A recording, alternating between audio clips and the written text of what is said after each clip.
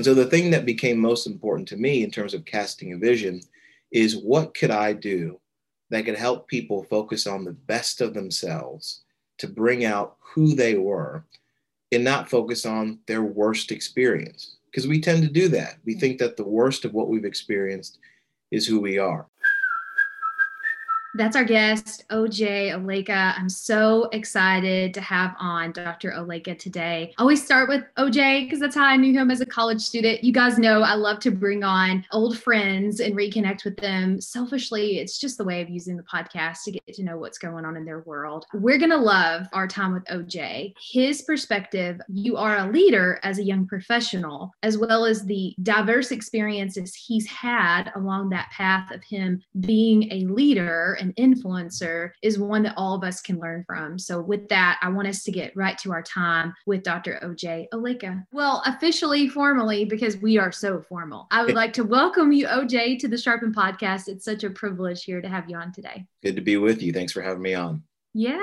I was trying to put my thumb on when we first met. I know it was something through college days and student government and all the things. But then most of my life, I feel like I have watched from afar and you've done amazing, wonderful things. So I'm so glad to have you on and for our audience to learn. But for those that are meeting you for the first time and who haven't like Facebook creeped from afar, well, number one, you have permission now to go do so, but tell us a little bit about you and who you are as a person. Well, that's certainly a big question, who I am as a person and a little bit about me. Well, I mean, honestly, whenever anyone asks this question, it is always important for me to talk about my dad. My dad grew up in abject poverty in a small village in Nigeria, which is a country in Western Africa. And he lost his father by the time that he was 4 years old. And he and his mother decided that he had to do something to set himself up for success. So they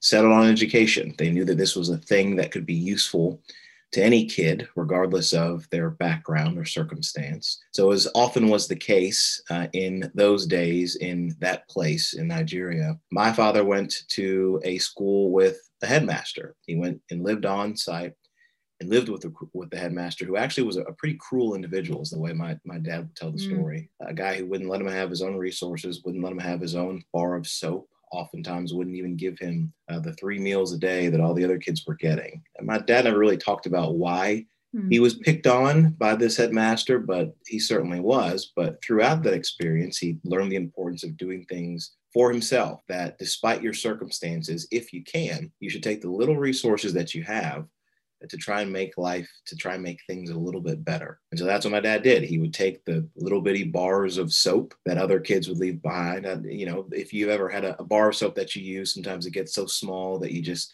throw away the refuse. Well, my dad didn't do that. He would take those little pieces from other kids, make his own bar so that he could have something to wash his body, because he knew he wanted to be clean, because in his mind, the way that he would put it, cleanliness is next to godliness. And he wanted to make sure that he was doing everything he could to present his faith well and to be on his best footing. So eventually he got this education from this cruel headmaster, but then he wanted to figure out what was next. So he took a bunch of odd jobs. One of those was being a radio DJ and was a radio personality. Kirby, not unlike yourself right now, is the great podcaster. Back in the day, there weren't podcasts, and my dad was a radio personality, and they called him Sammy Sparkle. His name is Sam Oleka. So Sammy Sparkle, I think, is a pretty good radio name. But even then, he decided, what else can we do? I want to do a little bit more. I want to make a little bit more of myself. So he met my mother, this beautiful woman, and they said, well, let's go to the United States of America and live this thing called the American dream. And so they did. And they did the same thing that got my father out of the jam that he was in earlier in life, and that was to get a quality education. They came to the United States for higher education, for their post-secondary degrees, to go to college. And long story short, my father ended up getting a bachelor's, a master's, and then a PhD. My mother also got her bachelor's and a master's, and they settled first in the Midwest, moving up to Michigan, and then down to Kentucky is where we ended up staying, and that's where I grew up. And my father became a dean at Kentucky State University. My mother, a labor and delivery nurse. They bought a house, put 3 kids through college, of course, their favorite, their baby boy, and lived the American dream. And the rest, they say, is history. I know none of that is about me directly, but in order to know who I am, you got to know who my parents are, but specifically my dad, because it's his legacy that drives me. He is the one that pulled my generation, my family, the Olekas, out of poverty. And that's the thing that drives me every single day. If it is the stuff I did in college at U of L, the University of Louisville, you can see from my sweatshirt here, or as a teacher through Teach for America in St. Louis, teaching middle school math to low-income kids who were just as talented as any kid who came from money or anywhere in between, or with the policy work, it's this idea that if you give people enough resources and opportunity, then they'll succeed and they'll thrive all on their own. But you got to give them the stuff that they might be missing.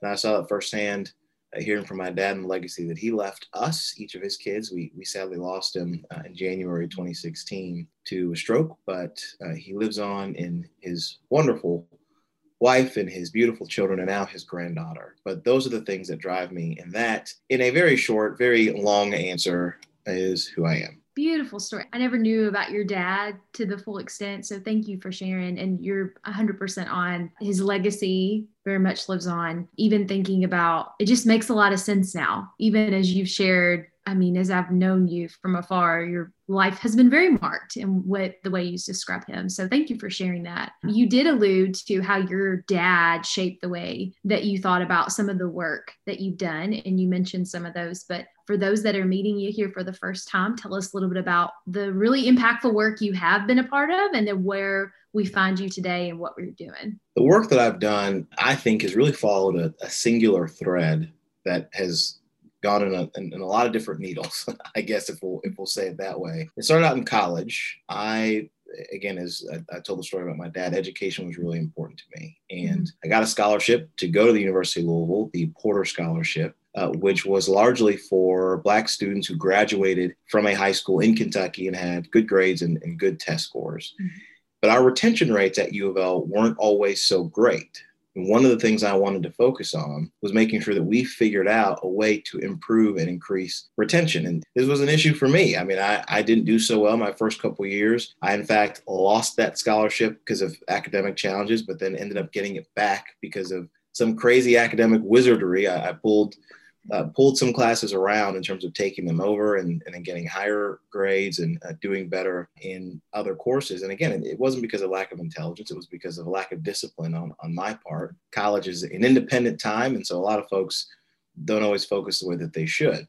But what I did was I used that experience to figure out exactly how we could improve things for people that were in my class and people coming after me. So that meant we developed in academic plans. Students would have to turn in their grades and have to figure out what courses they weren't doing well in. And then they could have the option of not taking those courses. They could drop them effectively before the grades set in to lower their GPA and then change a different major to figure out exactly what they wanted to do. Because this was my first glimpse into seeing that not all high schools were created equally. You can get a great grade in your senior science course if it was physics or chemistry or biology, but at another school that A might have been a C.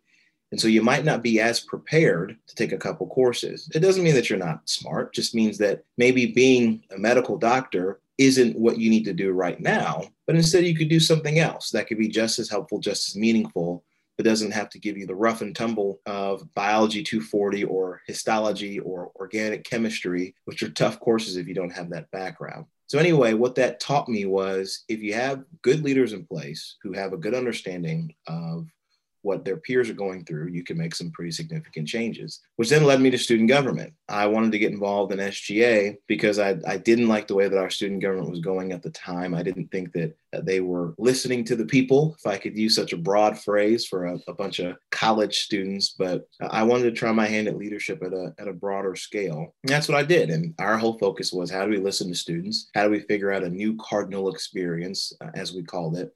And how could I be a better representative and on the board of trustees as the student trustee? And during my year as student body president, we put forward a 10-year plan, and we called it that, the Student 2020 Plan, a new cardinal experience, where we wanted to focus on specific things: college affordability, student services, and making sure that students felt like their college experience was exactly what they wanted, that they felt like they could be a part of their academic institution. And the neat thing was 10 years later, which actually was this past year, a lot of those things came to fruition. The student body presidents who came after me, they stuck to it, which means we built a new rec center. We figured out some dining stuff. We got some public safety issues fixed, and students feel like they're more connected to the university more than ever. Now, that wasn't because of me individually or uniquely, but I think what is important in leadership is putting forward a robust, positive idea on how the world can work. And as a young professional, obviously, we're all capable of doing those things. So quickly, the thing that I did next to start my journey as a true young professional, I had my degree in hand and I was ready to take on the world. People said to me, they said, well, OJ, you have a degree in marketing, a minor in political science. You've been a student body president. What are you going to go do? And hearkening back to my roots, I said, I'm going to go teach, because education is what got me here. It's what changed the trajectory for my family. And if I can do something useful for people, it's to give them a good quality education. So that's what I did with Teach for America. I taught middle school math in North City, St. Louis, all low-income students. And it was there that I learned a ton of profound stuff. But I have a tendency to answer questions with 10-minute answers, so I will hush myself. No, keep going. Yes, this is so, I love it. The education background is similar. So you're exactly right. There are profound lessons in education. So what do you feel like you learned during that time period? Well, generally speaking, there were two really important things that I learned. One is that every kid can, in fact, learn. There's this misnomer, and I think a lot of our generation was really caught up in it, that the kid that came from the wrong side of the tracks, or the kid that came from the quote unquote non-fixed home, the home that was quote unquote broken, those kids couldn't learn, that for some reason their trauma or their difficulty was inherently worse than ours, and it meant that they weren't intelligent. What I found out affirmatively was that that just isn't true. Every kid that I taught came from a low-income background. 99% of my students were students of color, Black students specifically, again, in North City, St. Louis. So think about, if you're from a city or an urban area, or know anything about how a lot of our cities are divided, think about that section of town that maybe a lot of folks, if they're not from there, don't go to, and is largely Black and largely low income. If you're from Louisville, it's West Louisville. I know there are different parts of Bowling Green or Owensboro or Paducah or different parts of Kentucky and all across the country where that section of town exists. A lot of folks don't talk about it. A lot of people talk about it in a specific way,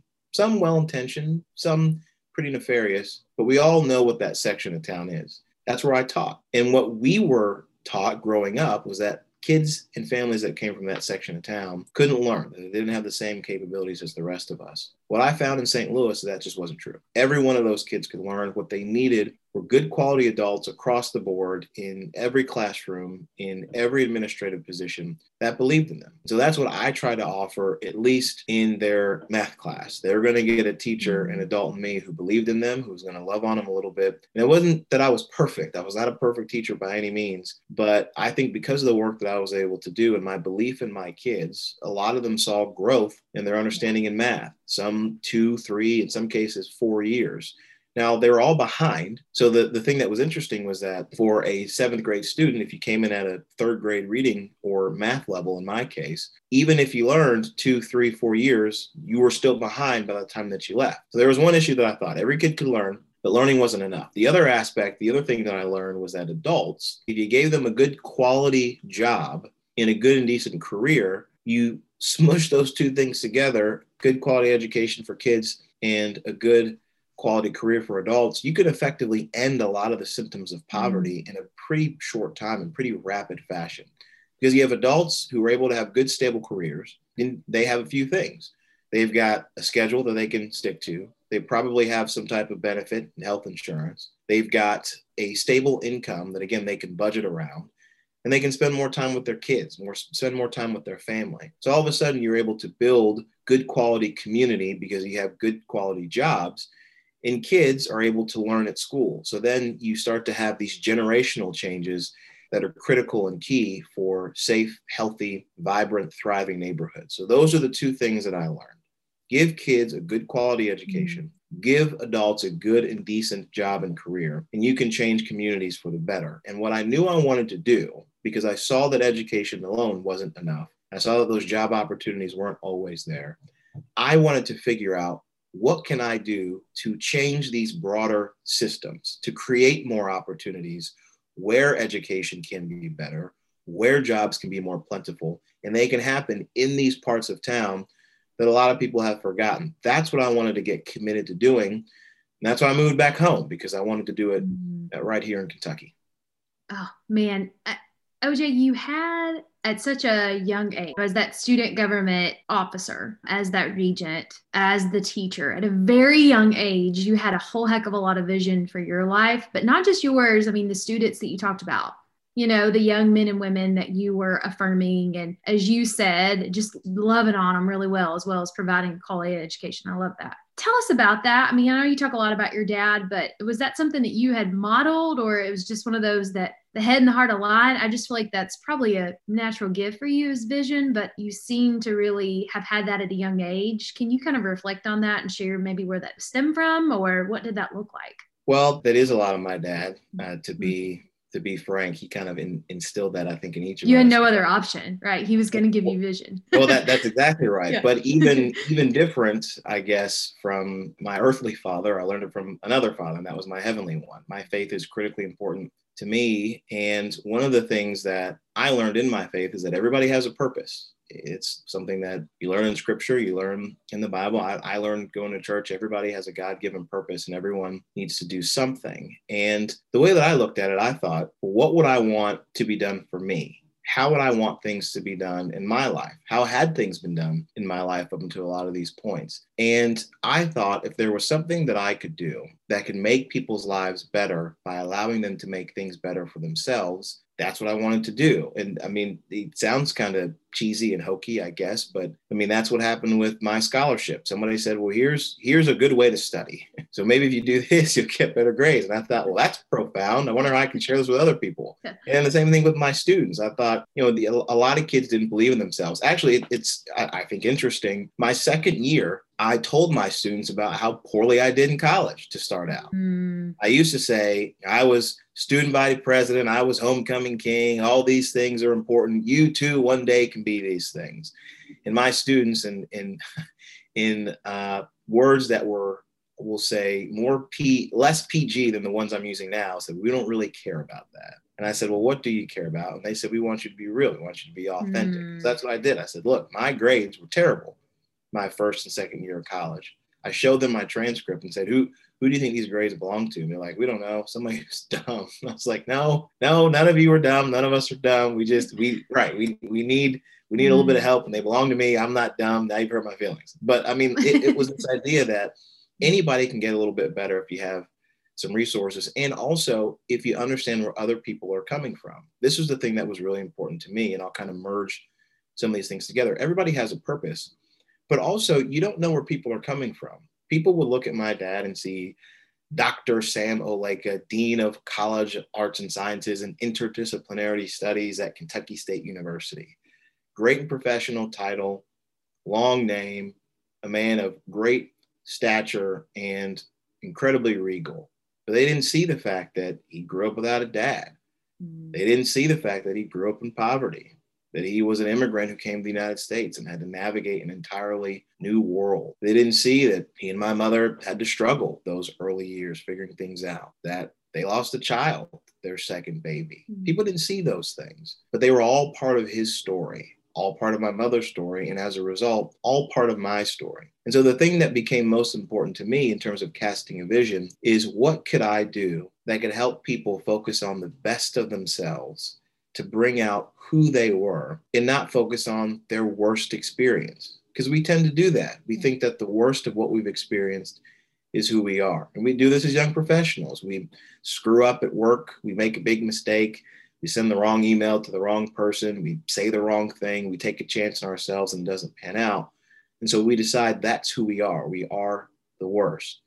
But what I've tried to decide is that that's not who you are.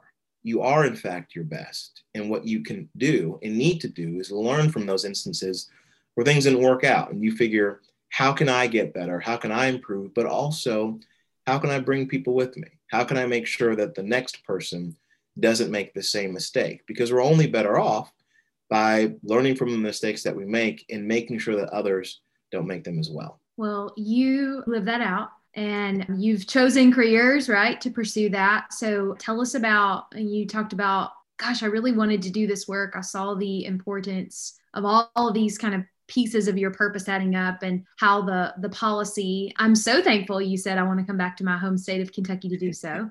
Tell us about that transition and the work that you've done from a policy perspective, and then even now, where we would find you today and how that even weaves together in this story of how you've thought about your purpose. I came back to Kentucky, again, as you said, I really wanted to work on the policy stuff. And I started out working with Teach for America recruiting. I wanted to find good people who wanted to be great leaders who could first do so in the classroom for kids. But as anyone who talks to me for more than 10 or 15 minutes will know that I have a love and an interest for politics and policy. I think that those are great avenues to do good things for people. And so I started to say, I'd like to see us have more leaders who care about these types of things: educational opportunity and equity and economic mobility. And I ended up working for a candidate who was running for governor who was focused on those explicit things, those two things: educational and economic opportunities, particularly for low-income families. Now, my guy didn't win in the primary, but what it allowed me to do was meet another candidate running for office, Allison Ball. She was running for state treasurer at the time for her first term. She was successful. And she said, well, why don't you come on board and work for me? And I said, that sounds great. And I came on as her communications director at first, and then got promoted to be chief of staff after a little bit under a year, which was a great opportunity for me. I was in my mid to late 20s. I had just gotten married, and I was like, this is a new and exciting time in life. How can I really then begin to focus on the policy interests that I had? And again, it goes back to creating opportunities for low-income families. And the thing that I got to focus on was developing our financial literacy initiative. When I think about financial literacy, I think about how people can understand how money works, how money moves, how it can be best used to build wealth. And that was the thing, obviously, that always mattered to me: creating opportunities for wealth, again, specifically for low-income families. So what we did was we pushed through a bill that made financial literacy a graduation requirement for every kid in Kentucky. So regardless of your background, when you graduate from Kentucky, starting actually this fall, 2020, by the time you graduate, you'll have had a course in financial literacy. That means you'll have a better understanding of it, the same way you'd have a better understanding of literacy in math in general, or science, or whatever. Now you have a better understanding of how money works, of how debt works, of why loans can be good, why they can be bad, how to pay them off, what credit is, what interest rates are, what interest is, compound interest, all of the things that matter. Again, all of us as young professionals, I think we wish we would have learned this when we were in school. Have a lot better financial situations than many of us do now. But that's the idea, is to set people up again to be successful. And I got that from, again, my time teaching. One of the things that I did was I went on a retreat, and they asked us, they said, what's your big goal? What do you want to do in life? Educators, teachers, at least with Teach for America, often had a big goal for their classrooms. Students would learn 80% mastery or whatever the subject was, or they could be as vast as students will learn to be citizens of the world and take care of anybody that they come in contact with. It could be so focused on classroom stuff or so big in terms of how they wanted their students to see the world. So they said, what's your big goal for life? And I thought about all the things that we've discussed so far. And I said, if people could just have a good quality education, good and decent job, then they wouldn't have to be in poverty generation after generation after generation. So my big goal became to end generational poverty in the United States, which again is a really big goal. But if you break it down, it really is a few pretty specific things: good quality education, good and decent job, so that families and communities can thrive. That's what I get to do every day now. After leaving the treasurer's office after 4 great years, and I loved it, Treasurer Ball and I are still on good terms now. I consider to be a mentor of mine. I joined the Association of Independent Kentucky Colleges and Universities, IQ for short, AIKCU, as their president. And my responsibility is to advocate for good public policy as it benefits our independent colleges and universities. People call them private colleges and universities. But when you say that, people think that you come from wealth, that you come from money if you go to a private college. But that's not the case, not really anywhere in the country by and large, but especially not in Kentucky. 40% of our students that go to a private college in Kentucky are Pell eligible, meaning they come from a low-income background. These are kids that I taught in school. These are kids like my dad. These are kids who are getting an incredible opportunity at an affordable rate, because we typically graduate our students with manageable debt. They make more money when they come out. And because of the relationships that they've built in their smaller schools, they have better social capital, meaning they have people who are going to look out for them and help them to provide opportunities. That is what I get to do every day and advocate for those students and for those institutions. And it's been incredible. It's been really neat to see a lot of the work that they've been doing specifically for low-income students.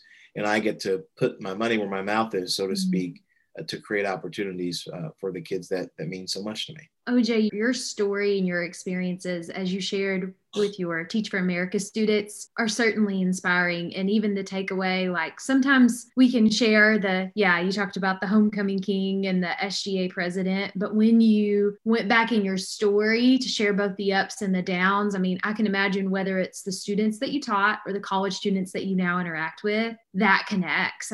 I'm so thankful you're in that position, even from a college student perspective. I've shared with you a couple of times that we have a few of those in the city in which I live. I was mad at you for coming to Owensboro and I didn't know it. I'm over it now, but the next time. Okay. Yes. Forgiveness is key, but that's even right. That's a great example of just the remarkable options that we have. And I'm thankful for your work. It takes someone that has a holistic view of education and everything that goes in that. For you, as you're such a young person, you shared that you met your wife and you have a baby. You're a young leader in our state. Share with our audience today. I mean, you've talked about vision, you've talked about purpose, you've talked about having a big and important goal of ending generational poverty. How have you thought through those things? Is that the byproduct of mentors, retreats, personal goal setting? I feel like you just have such a grasp on where you're heading. And from my experience, when you know where you're heading, people want to get on your boat with you. Or is it the bus that they say, people want to get on your bus and they want to get on the right seat. Bus. Yeah, yes, kick some people off. Say that. I mean, it really is all of the things that you've mentioned. It is good quality mentorship. And what I would tell anybody within their career, find good mentors. And I know that sounds like a chore. It also might sound like a cliche, but you got to go find them. And they can be people who are in your profession. They can be people who just know you personally. They can be somebody that you met along the way. One of my mentors is somebody I met in college. It was the student government advisor. We just kept in close contact. Another mentor of mine is somebody who knew my dad when they were professors together at Eastern. We have just kept in contact, and I really leaned on him for his expertise in higher education and leadership in general. Again, Allison Ball is another one that I mentioned, somebody who understands politics and the political process well. You don't have to have just one mentor, and they don't have to be exactly like you. You can learn from people in a lot of different ways. If it is something specific to leadership, if it is specific to a skill or an ability, or if it's specific to a career and what you want to do and where you want to go. I encourage you to find all kinds of people. But then also, I really do think there is significant value to doing leadership stuff. I mean, again, we kind of roll our eyes at leadership retreats and taking leadership tests and figuring out who we are as people. But all that stuff really matters, again, if you know exactly what it is you're trying to accomplish. And it doesn't have to be so specific of a big goal that I've outlined for myself. It can be that you want to be a great something, whatever it is your career is. You want to be a great business leader. You want to be a great attorney. You want to be a great marketer. You want to be a great podcaster. Whatever it is you want to be exceptional in. And we should all be trying to do that. We should all want to be exceptional in whatever it is that we're doing. And so as a result, that's the lens from which you look through things. If you want to be an exceptional marketer, you want to be the best communicator, you want to be a great engineer, you want to be a great dad or a great mom, whatever it is that you want to do really, really well, start to look at different opportunities from that perspective. What does it look like to be a leader and a dad? What does it look like to be a leader and a podcaster? What does it look like to be a leader and an attorney? And then that's when you can start thinking about your particular leadership style and how that can play a role. Or you look at somebody who's 40 or 50 or 60 and they're great at their thing. You can ask them, what did you do in your field? Who did you look up to? What sacrifices did you make? And again, you can apply that to your specific lens about what matters to you. And then from there, that's what can be the agent that drives you in the work that you're trying to accomplish. So it's general in the sense that you can ask a lot of people the same questions, but it's specific to you. And no goal is too small. I don't think any goal is too big. You just have to have one. Have a goal, have a purpose.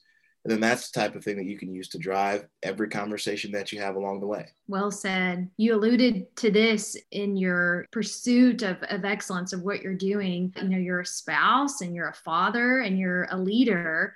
You live a pretty high capacity life. And so how do you think about those things as well? You know, we always say Sharpen is the podcast for young professionals in their whole life. You know, there is work, and we talked a lot about work today, but your life outside of work and the relationships there all become a big puzzle piece together, right? So how have you thought about that here lately, especially with the arrival of a little baby girl, and share with us any learnings there, especially as a young professional, as you've gained responsibility in your careers and also started a family? Well, I've thought about it a lot. In a strange way, I think this is the one benefit of this whole pandemic, is that it forced me to be home. The job that I have now, we've got 18 colleges, again, all across Kentucky. So I traveled a lot before March, and the baby got here in May.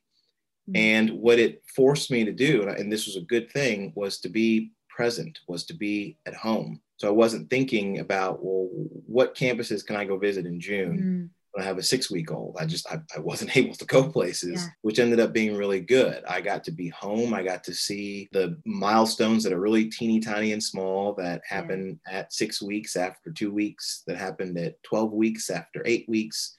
And all those things. And it really gave me a different perspective. My wife and my daughter and my family, those are the things that are going to remain. Jobs will change. The way that you achieve ambition, that will change. Even the medium in which we have conversations, first it was in person, now it's through Zoom. Hopefully at some point it's in person again. Even that changes. But what should remain the same is your family. Now, in a way, your family changes too, in the sense that you transition from being a full-time child to being an adult that maybe has a spouse, or maybe has a kid, or maybe just has other people in your life, whether they're friends or your community, that you really build family around. I think those things are important, but that shouldn't change. And that should always be first. And so when my wife and I have talked about this, because she is equally ambitious, she is a principal of a middle school right now, of low-income kids. Again, she was a Teach for America alum. This is one of the things that binds us together. We always try to make time for the little one, and we always try to make time for each other, because again, as those things change, we want to be able to say in 5 years or 10 years or 20 years or 50 years that our relationship was built on something that was different than the work that we did, built on something that was deeper than the results we tried to produce in our jobs. And again, all of that stuff is important. We just talked for a little bit about how it's important, but none of it matters without family. And again, even the accomplishments that I've had are a testament to that. If my father didn't prioritize building a relationship with the son, I would have no idea all the things that he did in his life. If he didn't prioritize being a good husband and a good dad, I would have no idea about what those things looked like. And I wouldn't be doing well in those things to the degree that I am now without that example. So for us as young professionals, as we're in the stage in our careers where we're either looking for those things, or we're new in those things, or we're really learning and understanding what that stuff is, this is the time to really orient your life around the importance of family, and making sure that whatever decisions you make, if your job takes you to a different city, if it takes you to a different pace, that your family and the people that matter to you are always incorporated in that process. Again, they don't have to make the decision for you. It is ultimately your life, and you should make the decisions that you think are best for that. But incorporated in that should be your family, and how that they would react and how they would benefit from the decisions that you make. Such a good reminder. So important of that inner circle of our lives, whether that is a spouse and a child, or maybe it's our dearest friends or significant others, whatever that looks like. I mean, that will be what remains. And, you know, OJ, I was listening to a podcast from a very, very successful business owner. And this business owner talked about getting to age like 50 and then realizing that because the career had taken the front and center of almost every year of his life, he was like, it was really hard to say as a grown man, but I had no friends. And to be reminded of the importance of these relationships in every season, because they're never easy, right? Like you and your wife, it's never easy. You've got a 6-month-old to go on date night. It ain't easy. I know that. But the importance of prioritizing our priorities. And you know what? There's probably a follow-up episode between you and your wife. That would be a good time as well. So we'll just table that. Good. Just keep that in mind. I see that seed being planted. Yeah, I like it. I just feel like it would be the most dynamic thing ever. But she's doing the good work of being a principal and the impact. I had an interview with someone who's in retirement now, and he we'll get to that in a little bit. But I asked for a shout out and a game changer, and he gave the example of a 4th grade teacher who wrote in a journal, like, I see leadership in you. And he was not the kid that he shared that was a leader. He said, I got bullied a lot at this stage of my life, and to have a teacher like literally write words of life into this journal. And so you do that, whether you're doing it as the teacher in the classroom or in the roles that you have today. So thank you so much for joining us. We do have those 2 questions for you. I just appreciate you sharing so much of your life story. In light of that, I would love for you, we ask every time on Sharpen Podcast for our guests to make a shout out. It can be to someone or a group of people.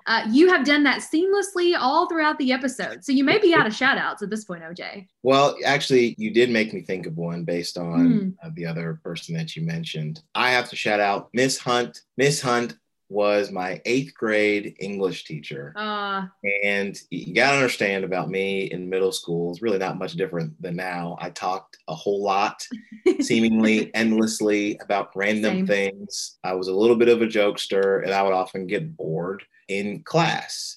And I remember Miss Hunt, after one 8th grade English class where I talked about nothing, but I had all the kids laughing, she said, you really should read the material, because kids listen to what you have to say. Your peers are really interested in the words that you have, and you could be a real leader if you would just contribute to the conversation on the topic. And that was such an interesting thing. I had never heard a teacher say that to me before, that I was a leader and that people would listen to what I had to say. And ever since then, any opportunity that I have gotten, Kirby, I have talked and tried to get people to listen to what I had to say. And it started out being rough around the edges, obviously in high school and those early years of college.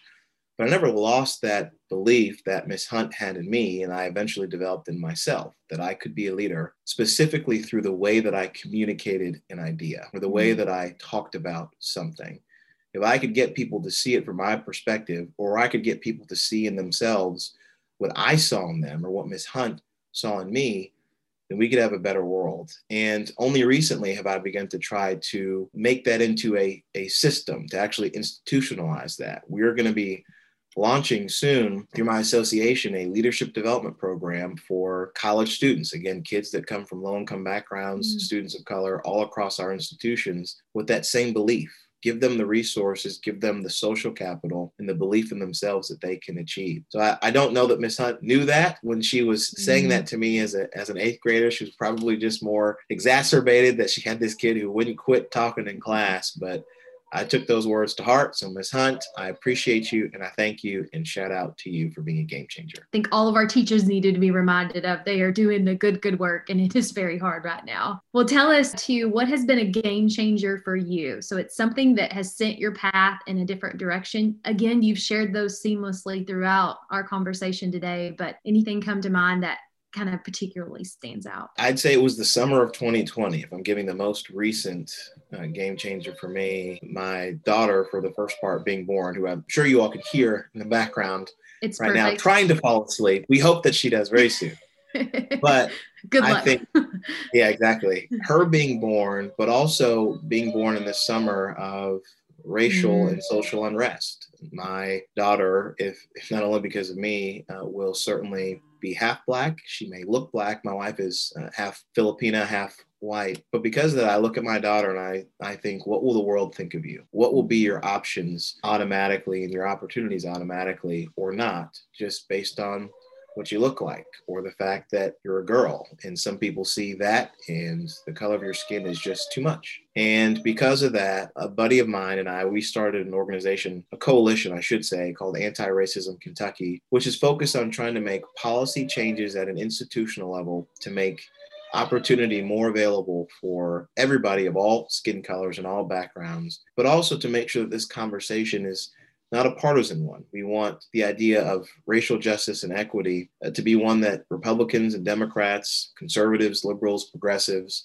anybody across the political spectrum can join in on in a good faith way. And that's been an incredible game changer for me, because it has been encouraging to see people from all of those backgrounds say, yeah, we do have to do something. We have to make things different.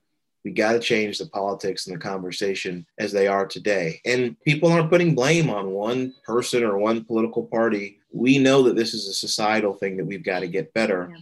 We've got to get better, not just for us, but for our kids, for my daughter and for her friends and for your kids and their friends. They've just got to approach this differently. So that's been a game changer for me, summer 2020. I guess that's an easy answer because it's been a game changer for, I think, everybody in life, but it certainly hit me in a really personal way.